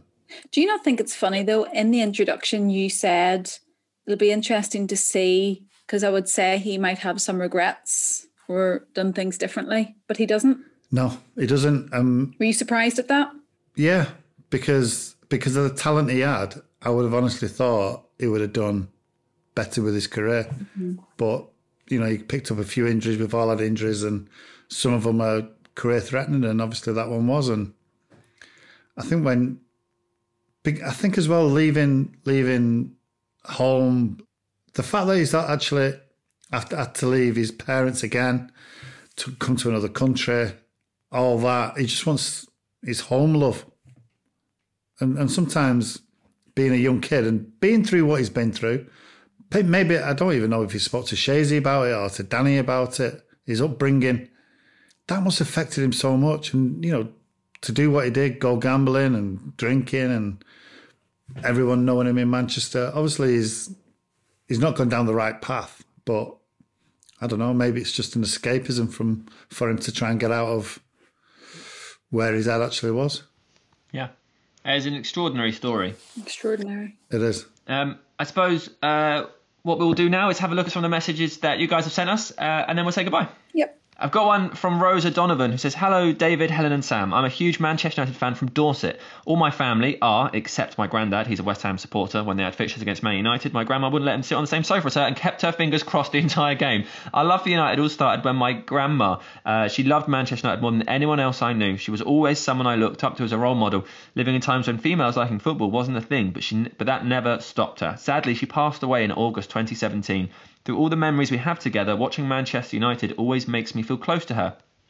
I've been a listener to the podcast right from the start. Every episode I listen to, I can feel my grandma with me. It's quite special. I wish she could have got to listen to all the amazing stories that we discover each week. This podcast really is so much more than just a podcast or something to listen to pass the time." She goes on to say she's recently suffered a serious injury and that she's struggling at the moment, but that she's recently developed a new skill and she's created something for us. She said, "I just wanted to give something back to you guys for getting me through these very dark times." And she sent us some illustrations. And we're going to put a link to her Instagram page in the post so you can check out the illustrations that she sent in. They're really cool little graphics, and she's even included producer Tasker, whose name got brought up a lot. If you heard Bojan in that talking about Matt, when he said, I had a conversation with Matt, he's talking about Matt Tasker, our producer, prior to coming on doing the show. And there's even one of his little bearded face with us. And they're really nice. And Rosa, thank you so much for listening. And we're really grateful that that you sent those to us and that you feel that we're in any way, shape or form any small comfort when life is difficult. Thank you very much indeed. And if you do want to bother clicking, it's rd.illustrations on Instagram. It's very easy to remember. Nice. So do check that out. Thank you very much indeed. Next email is from Sean in Dublin. My name's Sean. I was just emailing to let you know how great these podcasts have been during these lockdowns that have stretched on for nearly a year now. I started listening back in March of last year and have enjoyed every single one. My favourites have to be Patrice's and Gallows, as they show so much passion and love towards the club. And on the topic of passion for the club, I suggest a great player you could do a Zoom meeting podcast with, who is Ander Herrera. Ander had a great career at United under different managers and had great experiences, including winning Player of the Year for United. It'd be great to have him feature on one of the episodes. Thank you very much indeed, Sean. That's lovely. Thank you. I've got one from Jonathan Edgerton. I've just read this as I'm holding it, and this is an extraordinary message. Currently in mad traffic in Washington, D.C. during the protests. Figured while I have the time, I'd say cheers for making commute so much better. But now we know that those protests were really serious. This is mad that you thought you'd send us this message, Jonathan.